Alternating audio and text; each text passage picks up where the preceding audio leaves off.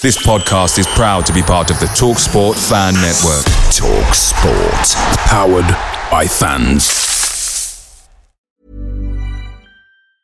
And there it is, that's as good as it gets on this stage. Nissan Townstar EV strikes again. It's an unstoppable van, unstoppable. Just fantastic. You can actually see the Pro Pilot technology in action. Effortless parallel parking. It moves with all the confidence that comes with a 5-year warranty. And with a bench full of all-star van experts, there's real strength in depth here. That's all-star quality. Search Nissan Townstar EV and visit your local all-star van centre to see for yourself. Terms and conditions apply. 5 years or 100,000 miles, whichever comes first. Pro Pilot is an advanced driver assist technology. Driver's responsibility to stay alert, drive safely, and control vehicle at all times. The TalkSport Fan Network is proudly supported by McDelivery, bringing you the food you love. McDelivery brings a top-tier lineup of food right to your door. No matter the result, you'll always be winning with McDelivery. Order now on the McDonald's app and you'll get rewards points delivered too. So that ordering today means some tasty rewards for tomorrow. Only via app at participating restaurants. 18 plus. Rewards registration required. Points only on menu items. Delivery fee and terms apply. See mcdonalds.com. What a friend we have in Jesus. He's our Savior from afar. What a friend we have in Jesus. And his name is Canton.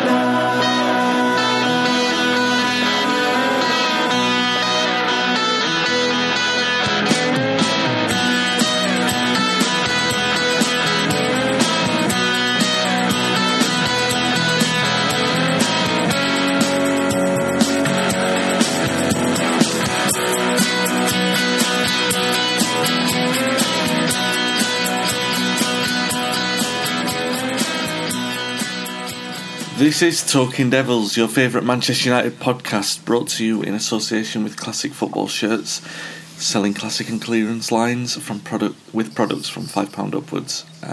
Something for everyone in the website and their stores as well, the physical stores in Manchester and London. Have a look at the. I know that I plug this with an advertisement at the start of every episode, but do have a look at the website. It's amazing, the stuff that they've got. Obviously all the vintage United stuff, but then you can go back like to the 80s where they've got brand new classic shirts from the time, not reproductions. And also sometimes they have prototypes, like the green and gold shirt. They've got the original design that was based on. Those can be quite pricey, but you can get a 10% discount with TOTD10. I'm Wayne Barton, your host. Apologies for that muddled introduction, but I'm not going to redo it because it's one of those kind of Mondays. I'm joined by Manchester United legend Paul Parker. How are you doing, Paul? I'm fine, thank you, Wayne. Good stuff, and a good week for United. We don't often have the opportunity to talk about 2 wins, but United have provided that. On a little good run at the moment. Let's start with the game at Istanbul last week. The game at Old Trafford against Istanbul, I should say. Clearly what we saw from the first game is that they're not a team to just lay down, and they shouldn't be a team we should take for granted. So there was a game to be won. You look at it as a 4-1 win, and United, everyone's saying, "Oh, that was United doing what they should have done," but they had to do it, and we didn't do it in Istanbul, so they had to sort of stand up and take responsibility for that at Old Trafford, and they did. Won in style, very good first half, a flat second. But for me, when you've played that well in the first half, a flat second doesn't really matter because you're controlling the game when you've won it as comprehensively as we did. The best moment, obviously, being that fabulous Bruno goal to open the scoring. Like I said, a flat second half, apart from Dan James, who came on and he had a couple of good moments, one where he skinned the fullback and then another where he scored. It's a business as usual. Business is what you'd come to expect from Manchester United historically, but it's good to see a performance like that, isn't it, Paul? Yeah, they needed something like that, and going back to where you started from, yes, it was expected, and yes, they should have been doing that when there was in Istanbul, rather than actually the way they lost was kind of embarrassment because of the goals they conceded. But when you play against those sides, you expected to beat them, and you expected to beat them well when they did beat them well, and couldn't really have done any more than what was asked of them, really. But I think we'll get around to it. But I think for Manchester United at this moment in time, team selection is key. Sounds strange to say that, because everyone believes, well, of course it's key. It's the main thing about winning games of football. But for Manchester United and Ole Gunnar, he has to look at things now himself. And as I said before, can't show any more sentiment to people. He's going to have to play the players who are going to win in games of football. And I think we've seen that over the last 2 games. Players who are now very, very important to Manchester United at this moment in time. They could actually maybe make things happen that are going to surprise a lot of people. We've seen that just on their past 2 performances. Yeah, we've talked a lot about Van der Beek, and he played in he played in midfield too against Istanbul, and obviously we'll talk about the weekend. But we've also talked about these European games, Paul, as not games where, obviously he's going to rotate the squad, but also at the same time, he has to use those games to find a plan A, and that's what we were talking about last week, because obviously in the back line you've got Tuanzebe chomping at the bit to come in. Tellez has obviously come in and made a little bit of a difference from set pieces. You've got in the midfield, obviously we're still working that out, and we'll talk about Southampton in a moment. And in the front line you've also got Cavani who's coming in, and again we'll talk about him in a moment. But when you look at the composition of the squad and the fact that you've got like the likes of sort of Paul Pogba who's out and you don't know when he's going to come back in, it is very much the case. And I do want to remind people of this, Paul, is that Ole has been in the job for 18 months to almost 2 years now. But having done so well in sort of building a plan A, that plan A is not applicable anymore. So he is having to build a new plan A at the same time as reconfiguring that plan B as well. So do you think that perhaps I'm not saying that people should be more patient with that? Maybe that's the problem with the manager, but that is the fact of where we are at the moment, isn't it? He's still trying to figure out what the best United side is. Yeah, I think I'm going to come out and say I think he was. I think he's got a better idea now over these last 2 games, and I think especially from yesterday, I was working on a game. I was doing the radio for the game yesterday, and I said 15 minutes into the game, I said, if United get through this first half, not being behind, I turned around and said, is that he's got to make a big decision at half-time, and he's got to bring on Cavani, and then he's got to make his mind up who he's going to take off. I said to him, I turned around and said, if they're going to take anyone off, they have to take off Mason Greenwood, because he's running around, and at the moment in time, he's playing a game in another planet, and it's not a good planet. Yeah. He was there, and he was running around, and I don't think he knew where he was. I think he was looking for seagulls, to be perfectly honest, because he wasn't in the game. Rashford was. I don't know what Rashford was doing, to be perfectly honest. I mean, Marcus Rashford, when he shows his pace, change of pace, and he beats someone so easy, the one thing, the biggest disappointment of his game is his decision making. He runs into cul-de-sac, taking 5 players with him. You know, when you want him to pass, he runs with the ball.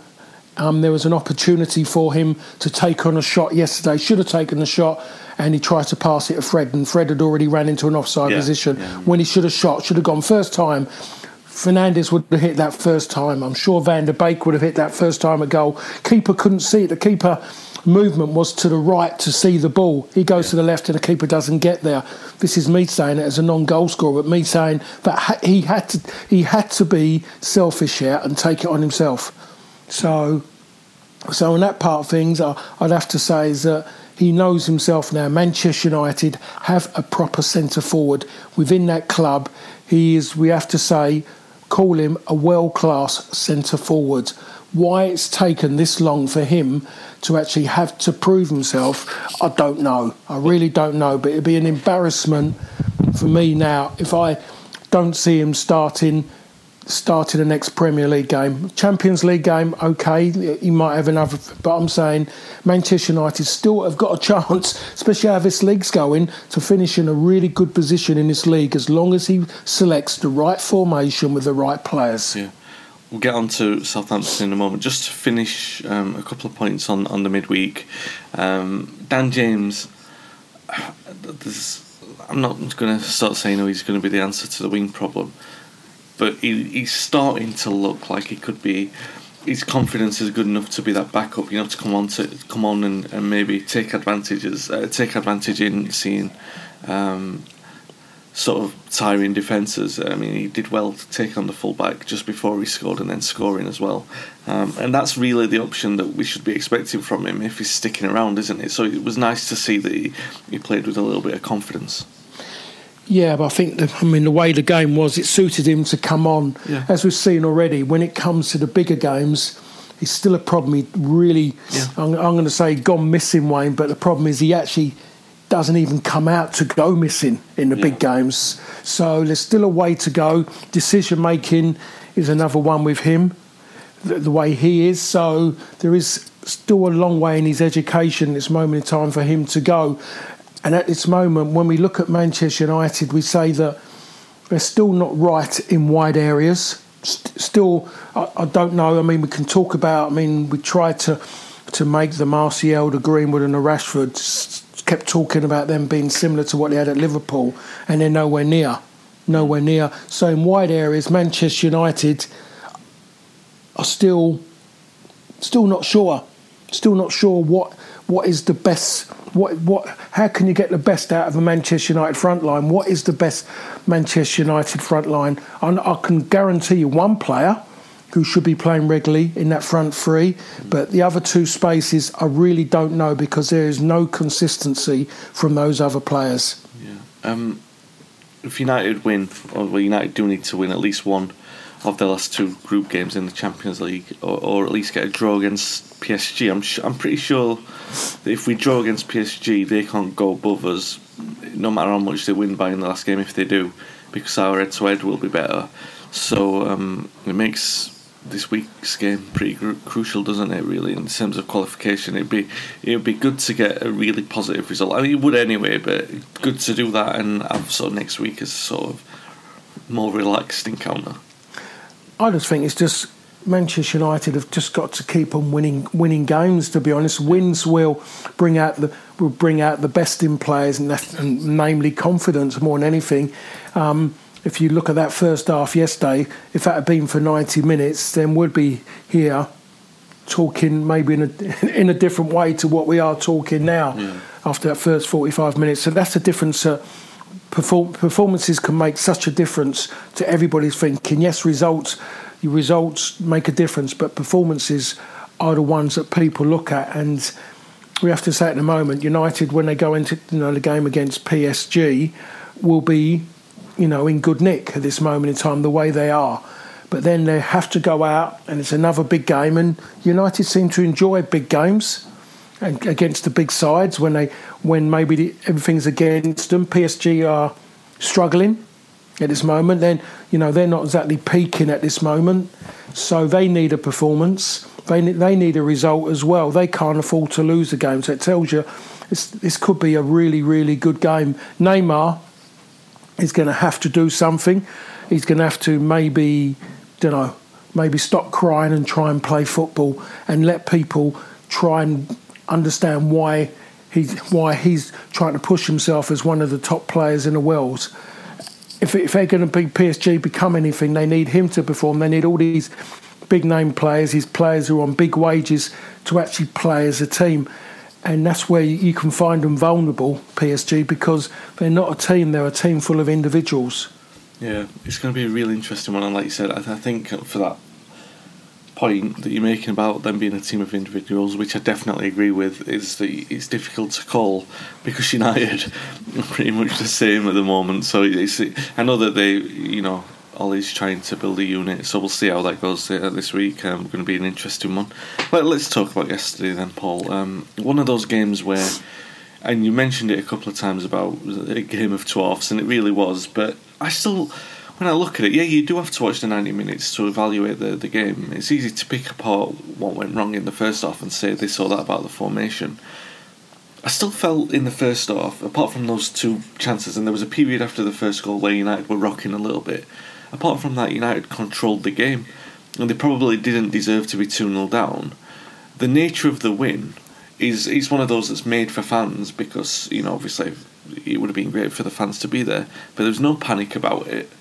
Even in the last couple of minutes when United were... And maybe that's a good thing or a bad thing, maybe if there's a bit more urgency, you get a bit more excited about it. But they scored the last goal, the winner. And it was like, don't get me wrong, I celebrated like we scored a last-minute winner, but the way, if you watch it back, it just looks calm and it looks about as comfortable a comeback from 2-0 down to win in the last minute as I've ever seen. And it's an interesting one because, if you look at the first half, you could pick holes in the defence and say that they should be beaten at the near post from a corner, and De Gea should have done a little bit better. Although again, you have to give a lot of credit to Ward-Prowse, who's one of the best set piece takers in the league. And then United's finishing in the first half, like you've said before, was so bad. Greenwood could have done better on a couple of occasions. You had Fernandes who could have done better when the goalkeeper made a mess of it. We'll talk about Cavani and his contribution in a second, but the game overall, Paul, 3-2.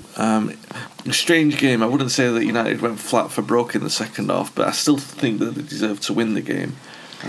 What did you make of it? Yeah, I would say in that sense, yes. Southampton, in theory, we have to say, died in the second half. They didn't know how to take the game on second half. They was just sitting there and just hoping that the game would just die, and then United would just stop, and they allowed United to get some momentum up. And to be perfectly honest, they had to work hard to get momentum because it wasn't coming through the middle. It was coming. Any momentum was being gained by Fernandes and Van der Beek. They were having to drop deep to virtually go and get the ball away from the centre half because too many touches. I keep saying it. There's too many touches in that back line. And United, every time they caused Southampton problems was when they lift the tempo. And you could see Southampton, they've got two lumbering centre halves. They can't move. They've got no great pace in that back line. Walker-Peters is kind of, impetuous and runs about, but not the best of defenders. Ryan Bertrand is one of those lads you thought was going to be looked like he was just going to become one of those players who was going to be a guaranteed starting left back for England, and just really I think he's sitting back on the fact of a Champions League medal he won by default for Chelsea. Yeah. He hasn't shifted on at all. He seems quite content, just plays within himself. So they just lost it. And every time they showed any tempo, something happened. But it was the same players who had to go and affect it. Other players are not taking part when it comes to United lifting their game. So they've got themselves back into the game very, very well. But the goals, I was working with someone yesterday, and he is a mad Manchester United fan. I've known him a long, long time. Mad, and I'm working with him, and he was very not complimentary about David De Gea, and I'm looking at it, and I'm looking at the goal, near post header, and first and foremost, as you mentioned, Ward-Prowse. I don't think there's anybody who can consistently hit a spot like he does. His corners yesterday were incredible. Yeah, absolutely so dangerous, and I saw that, and it was clarified for me when I saw Dean Henderson and how he was and how he positioned himself and how he didn't even try and even attempt to come over the players to try and get them because there was so much pace and the height it was coming in. He was virtually, most people trying just to chip it and get a lot of air in it. So keepers, it's in the air quite a bit of time, allows the keeper to get across. He doesn't do that. He gets the right amount of height with incredible pace. Keepers cannot go out and attack it because any skim of any player and it's going past them. And that's why that header went in. So David De Gea, I don't think no one can hold him for that. I won't have that at all. And for the free kick, again, the person I was working with was, questioning David De Gea because the ball went in. Again, they keep going at the near post. Oh, he got his hand to it. Yeah, he got his hand to it. The problem was the ball was in a net when he got his hand to it. Oh, he should have had a stronger wrist. Well, he couldn't because the ball was in a net and the ball was behind him, so he couldn't do it. I'm turning around and saying, Ronaldo scores that free kick. We don't even, or Ronaldo or Beckham, no one talks about the goalkeeper. Everyone talks about how great a free kick it was. And that's the difference of Manchester United. When they score a free kick like that, the individual is a great free kick taker.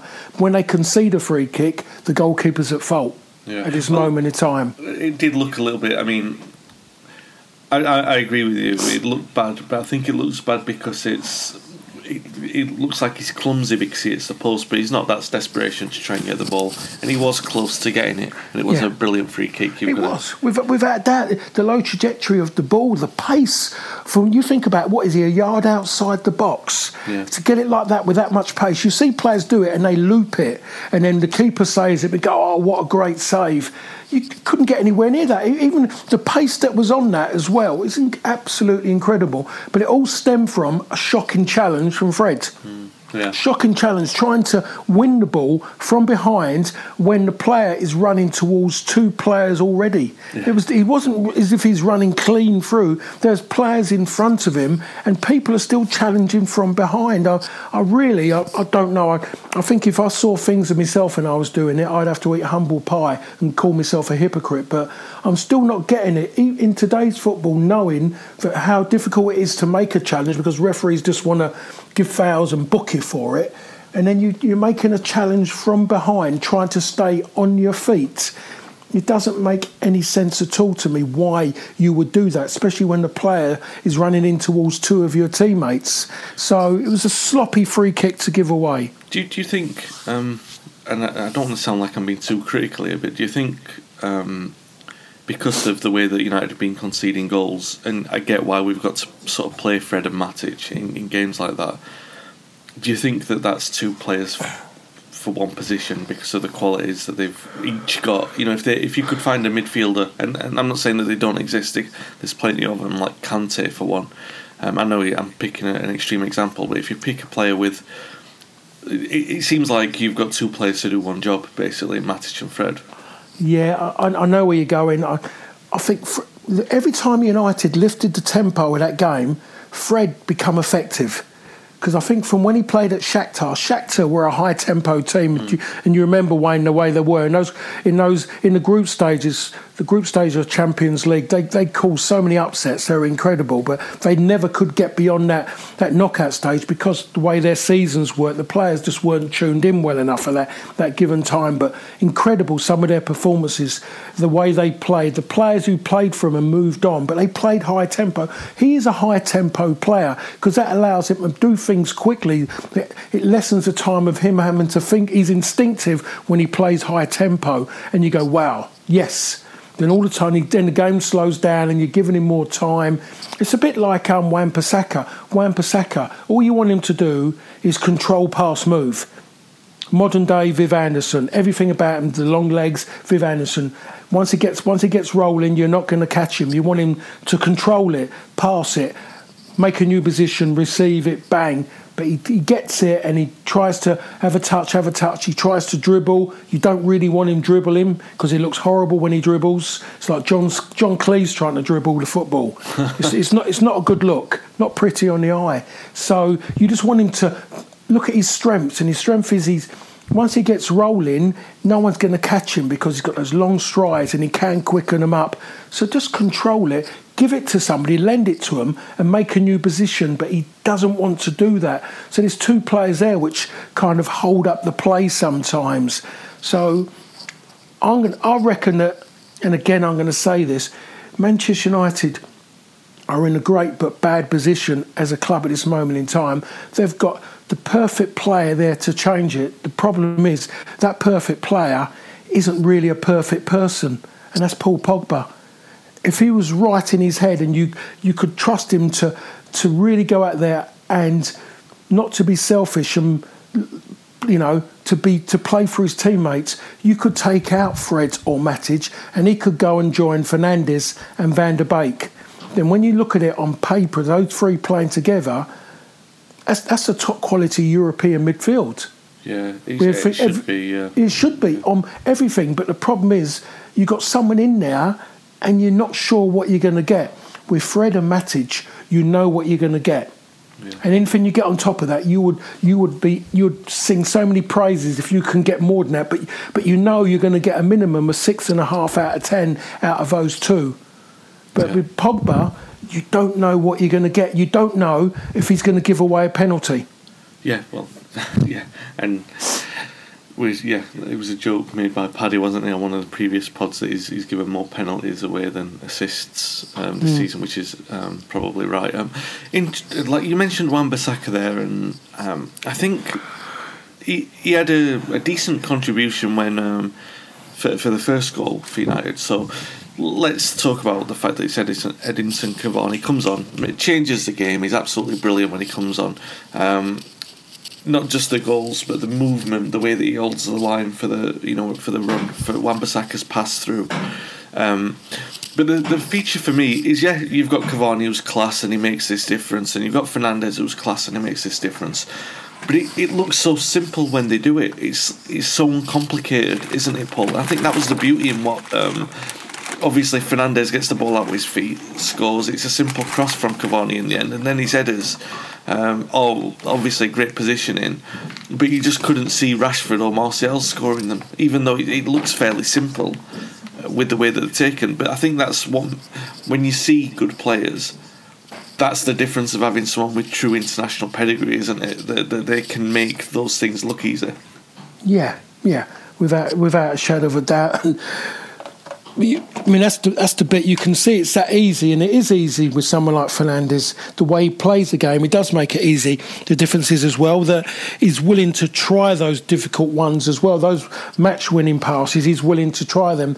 That's the bravery on his part. And if it doesn't work out, then he'll try it again. The one thing about him as well, he will let players know as well if they're not doing something. You can see the way he plays, and he's a player who doesn't need an armband to lead people. It doesn't make any difference to him. You see the way he projects himself on the pitch, and then you see his post-match interviews after, and he talks like somebody who actually leads a team. There's nothing on there. There's no cliches or anything. Everything from his heart. He knows it. And he's absolutely, he's been perfection, and everything's shown. I'm not a stats person, but when you watch someone week in, week out, and then obviously then people throw out stats, you relate to it. You go, because I've watched him for 90 minutes. They're all sizes up. But a lot of people just see stats and they make their opinions off of that.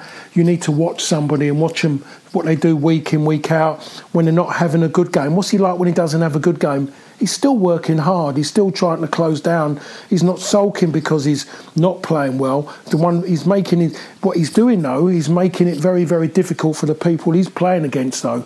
And again, I throw out the name of another player who's no different position, Mark Hughes. Yeah. It's just, with Cavani in particular, I think for me, when you watch Rashford and you watch Martial, you always feel like I'm not criticising this because sometimes it's a really good thing to watch, but you can see what motors through their head. You can see them thinking of the idea, coming up with the idea, executing the idea, and then we'll see whether or not it works.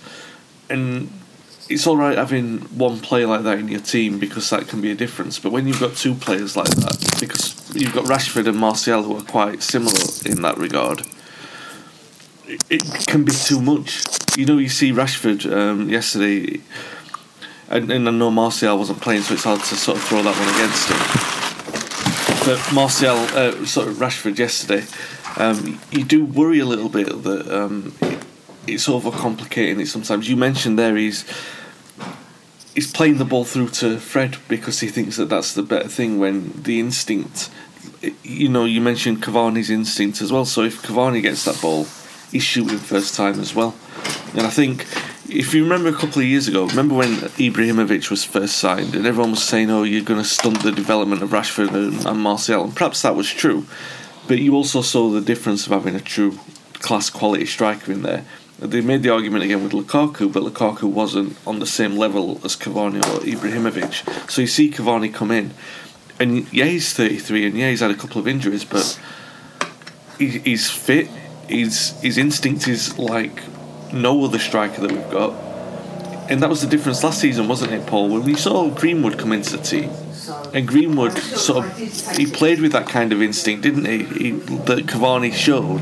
Now, I'm not saying that he has the experience now, because obviously he doesn't, and he was sort of, you've noticed that in the last few games. I think against Istanbul, Cavani was getting frustrated, wasn't he? He was getting frustrated with Greenwood a little bit.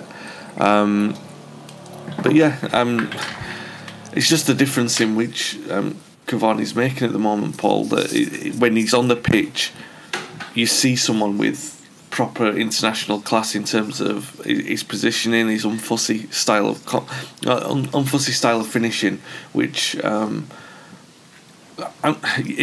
what I'm trying to say is that quality of chance is there every week. It's there for Martial, it's there for Rashford, it's there for Greenwood. So to see someone get into those positions and take those chances with such little complication, he's just walked into that first team position. He's got to be the starting middle striker, hasn't he?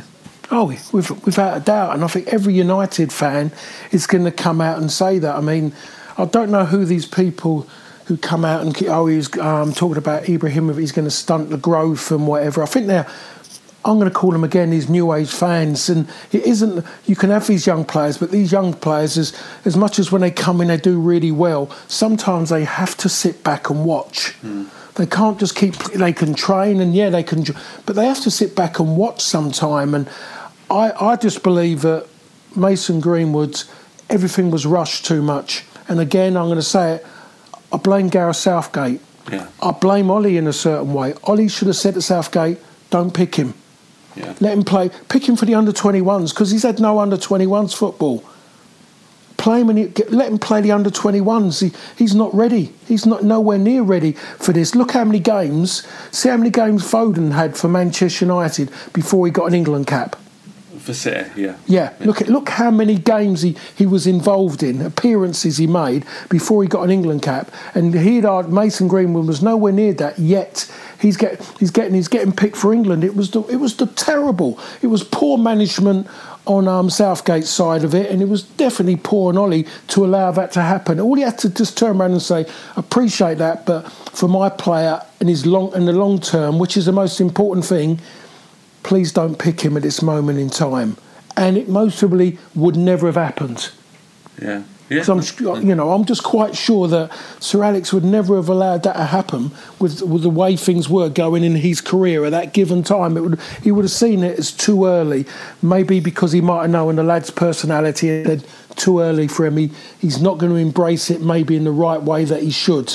And I think we're looking at the situation, that's exactly what it was. It was a wrong decision because he didn't embrace it in the right way. Yeah, and now it turns it into this different conversation where you're sort of saying, oh, well, you're putting Cavani in because Greenwood's not playing well. And it's not fair to put that pressure on Greenwood because he's still growing. And it's not a matter of form or selection. Greenwood should be the backup choice, shouldn't he? Do you know what I mean? But people have reframed that argument into saying, oh, well, you've got to drop Greenwood and play Cavani, and that's not fair on Greenwood, is it? No, not at all. But it's not about dropping him. It's about leaving him. It's about leaving him out. It's about leaving him.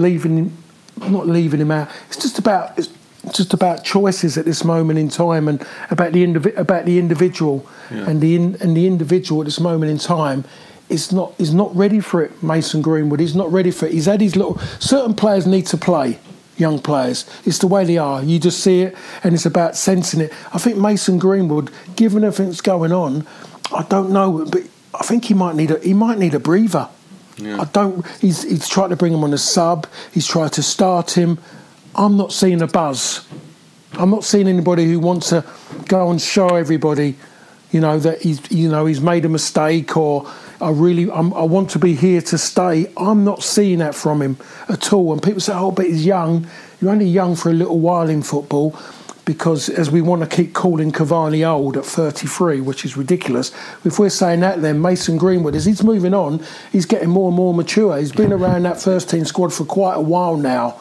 Okay, not played a lot of games, but he's been around now for quite a while. We can't keep giving him the excuse that he's young. We're going to have to look at it now. He's with one of the biggest sides and clubs in the world, and he's a regular member of that squad. Somewhere along the line, he has to grow up very quickly, and you have to do that as a young player. You've seen all of them before. Ryan Giggs did it, got into it straight away. He did it. When you look at all of those players, all come through, grew up very, very quickly because they knew they had to because of the football that they were involved in. Mason Greenwood has to do that. Otherwise, got to be careful. Something so good could disappear so quickly. Yeah. Well, when he played against Istanbul, and there was that moment where he should have squared it, and Cavani was a little bit cross about it. I think that's the point of it. The principle of what we're trying to say is that Greenwood now is in this situation where he's thinking he's got to state his case to be selected, and that's not the case with Greenwood. Greenwood is young. He should be used as an impact player, and it's not good to watch him under that kind of pressure. But someone, I'm sure Ollie's doing it, or someone at the club is just saying to him, you know what, take it a bit easier, take your foot off the gas. You don't need to have this kind of pressure on yourself. Because it's not there, you're still going to get your chances. They've put the number 11 shirt on him. He's obviously an investment for the long term. He doesn't have to do everything in 20 minutes against Istanbul. But Cavani has got to start, and that means that there's going to be two places at either side of him.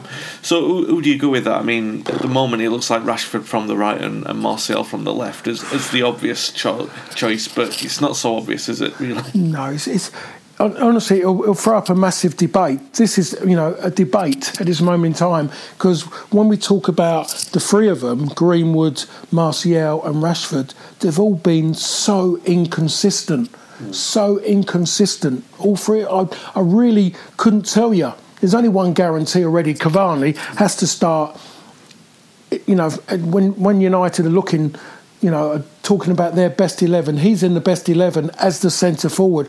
Martial and Rashford and Greenwood, I really don't know. I think it's one of them you throw up and you hope that they're tuned in. I just think they're at the moment in time. If you're Ollie and you're sitting there and you're looking around the dressing room before the game, I think that if you look at those three, that if they were starting the game for you, they'd be worrying you. You couldn't put your hand on your heart and say, I know that he's going to do it for me. I really don't. I really don't believe that Ollie can actually say that in himself about those three. I just don't get that vibe from them. And yes, they have their moments, but the problem is they're only moments. There's no consistency. And dare I say it again, I look at what Liverpool got as a front three, and I look what they've got as a now. What they've got someone who's putting that front three under pressure already in Jota. Yeah. Maybe the signing of the season, by the way, for that kind of money. Look at what they've got already. Blimey, nowhere near that at Manchester United. They've only got one in Cavani who could threaten to get into that that pack of four at Liverpool. Because you see, they're not consistent enough. There's nowhere. When Mane's having a bad game, when he's making mistakes, he gives away fouls, doesn't he? Against fullbacks, he blocks them off. He tries hard. He whinges. He moans. He gets things. I don't see that. You look on the other side. The other side with Salah. He's a constant. Every time that ball gets in the box, the reputations he's built. Defenders are under pressure. Yeah. It's just under pressure every time. You look at it, you think, Salah Mane's having a bad game. The moment that ball gets into that final third, and even more so, into that box, and it's at the feet of one of those two, everybody who doesn't want it to go Liverpool way goes, oh no, here's something that might happen now. Defenders are on the back foot because they're scared to make a challenge. If they do make a challenge, they think, oh no, it could be a penalty, and that's what they've got already. United haven't got that. You don't get those players in the box. They don't stay wide on the touchline. Salah and Mane start on touchlines. Yeah. Well, go on, sorry, man. Just saying, Cavani's input, it's not been as emphatic as Jota's, but he's going to have the galvanising effect on the other players, because obviously there's now fewer places in the team. Well, theoretically there should be fewer places in the first team. They've got to be scrapping it out for two, as opposed to just saying they're the three.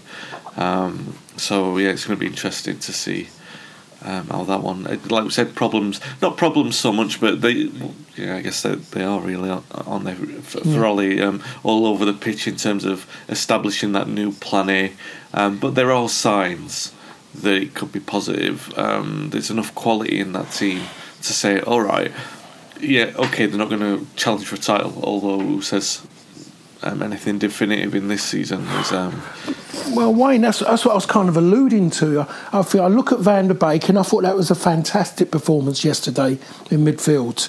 Fantastic what he done. Let me interrupt on that point, because I put in my. This is interesting. I'm glad that you brought this up. I do my write up for the game, so it's about half an hour after the game, and I put it on the website. And I was looking at Van der Beek's performance. I gave him a 6 out of 10. I don't really like doing the ratings, but it's 6 out of 10. And I thought, well, I don't know if I am being harsh, but I thought, I'm looking at that game, and if it finishes 2-2, which it could have done, and he didn't have any, he wasn't involved in the winner, did he do enough to influence the game positively? And then I posted that, and that's the most common response I've had, is that no, Van der Beek played really well. So tell me what I didn't see. Tell me from your perspective why he played so well. And I'm not disagreeing, by the way. I'm thinking I probably got this well wrong, and I'm glad that if I did. So I thought he was definitely United's best player in that first half. Never gave the ball away, was always looking to get the ball from somebody. In tight areas he was getting it, and he was trying to open the play up. He was trying to join in with the players up front.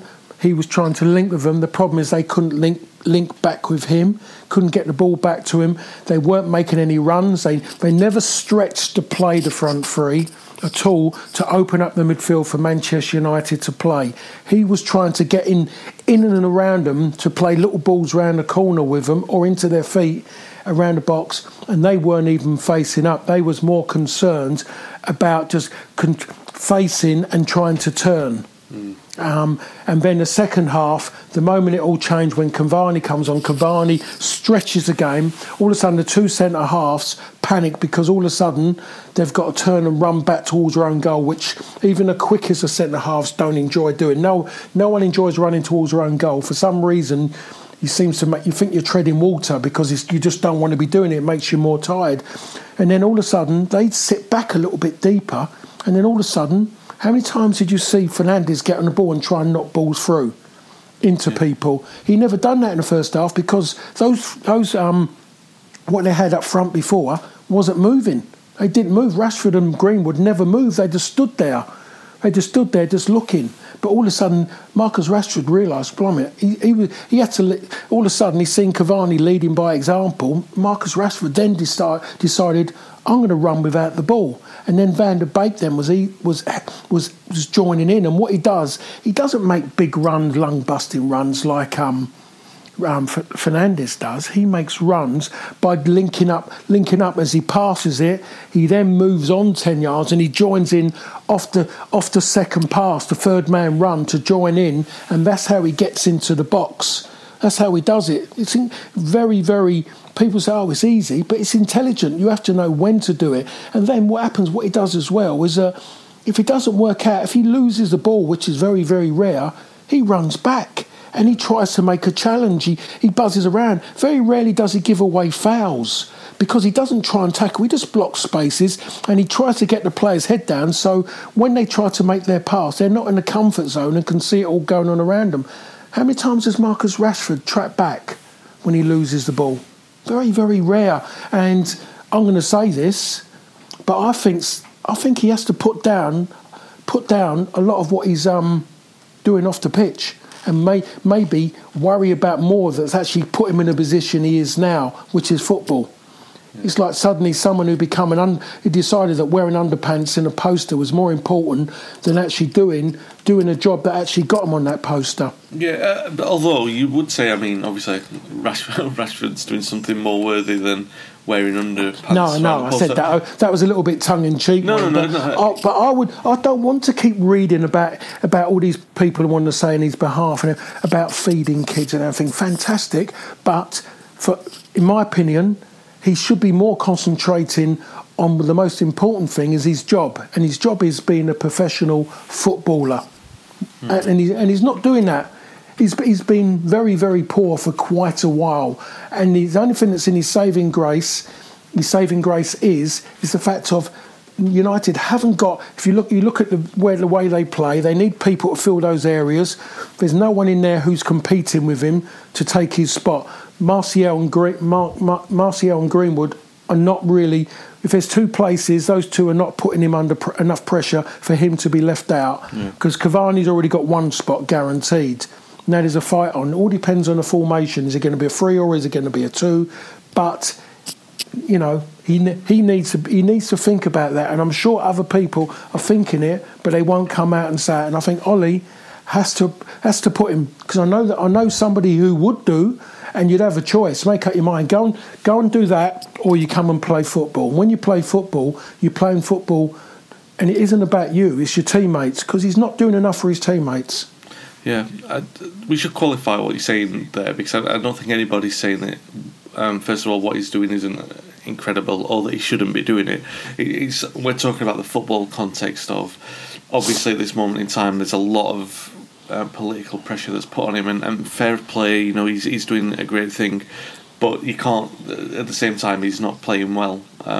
He's not playing very well. There are flashes, but yes, it could be said that the sort of extracurricular pressures that are put on him, and they are great pressures. He's assumed this great responsibility that you can't say that it doesn't have an impact. I'm not saying how tangible that is if you say, it's definitely manifested in his form or anything, but yeah, I think somewhere along the line there will be some kind of conversation to say, come on, you do need to sort of refocus on your football. And let's be fair, that's because in the football context, United do need him, and out of those talented attackers, he's probably got a lot of talent in the way that you would say that he's probably the most gifted of all three of them.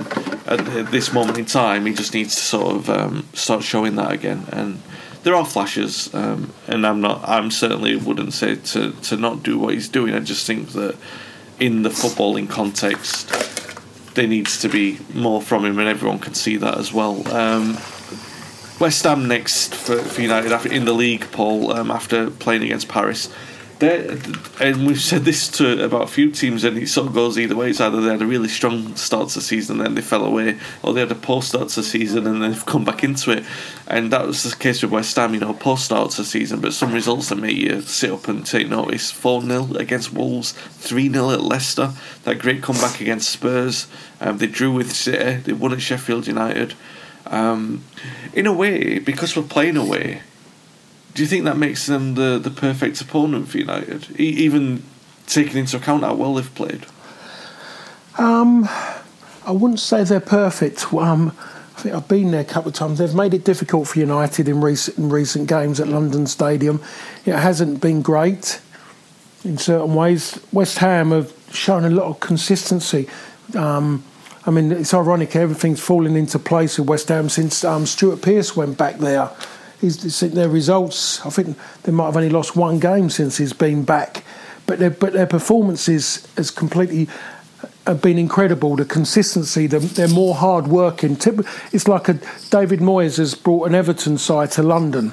Yeah. That's what he's gone and done, and they've got a few individuals. They're winning games and getting results without Antonio playing as well, which is good for West Ham as well, because before, given everything, if he wasn't in that front line, they didn't have anything there. But the players all working for each other. They've gone to a 3 at the back. It's a consistent 3. David Moyes doesn't like making many changes. There's still personnel in that side which people question, but David Moyes seems to like.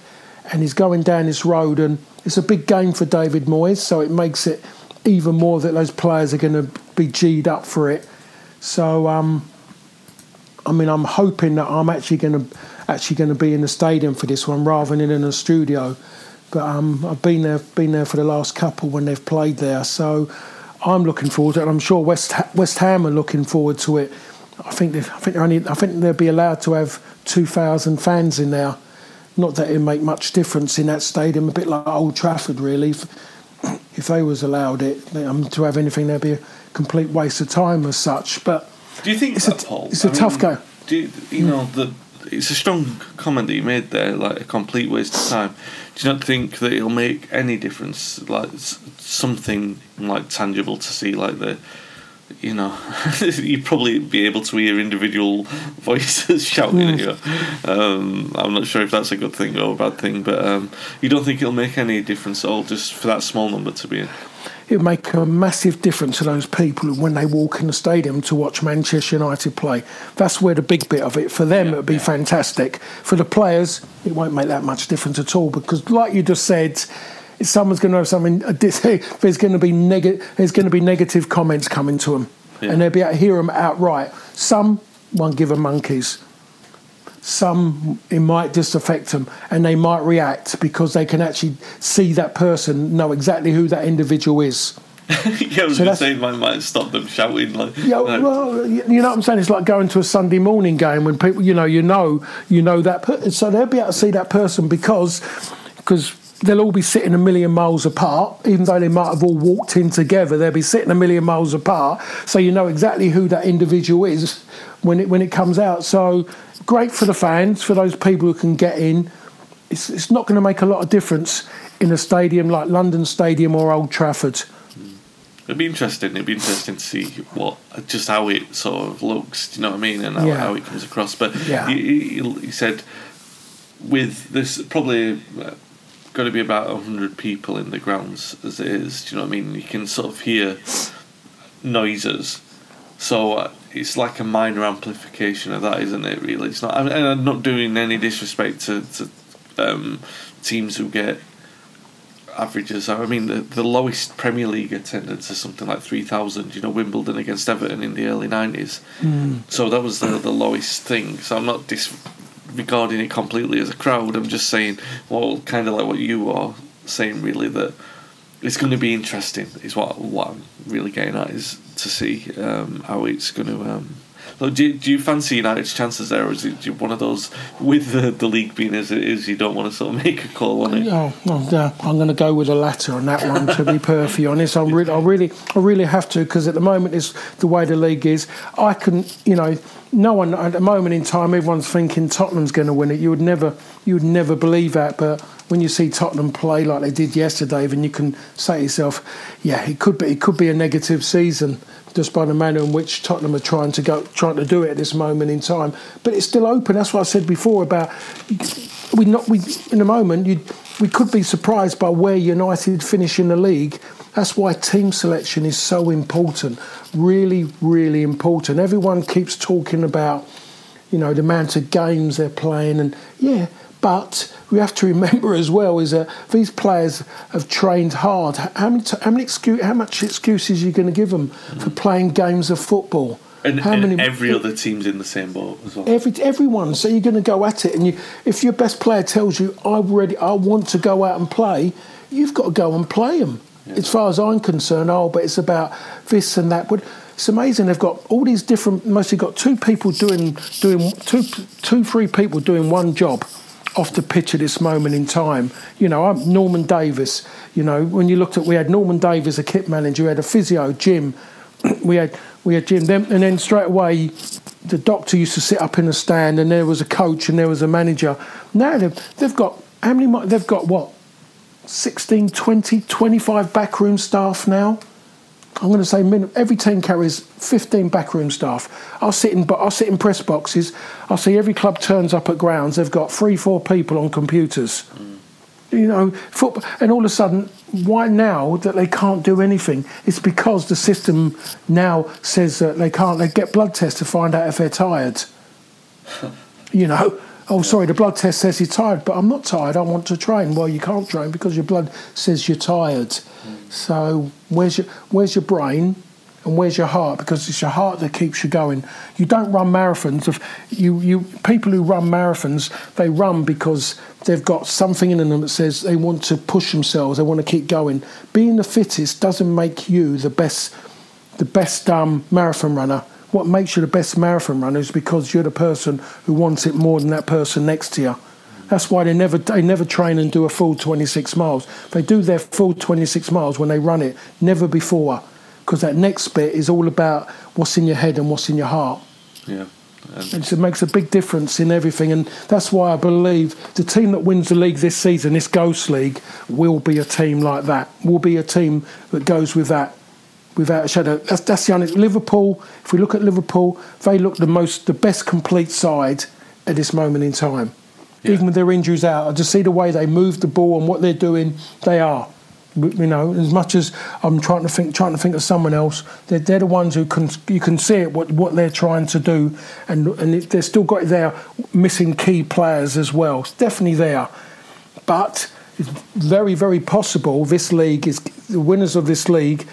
It's going to be someone different to who's won it already. It could happen. It could seriously happen, as we know. And United could go and could be that team, the unexpected, and everyone's saying take 4 or 5 years. It could be this season if Ollie, actually puts sentiment aside and gets his best players out there to win those games.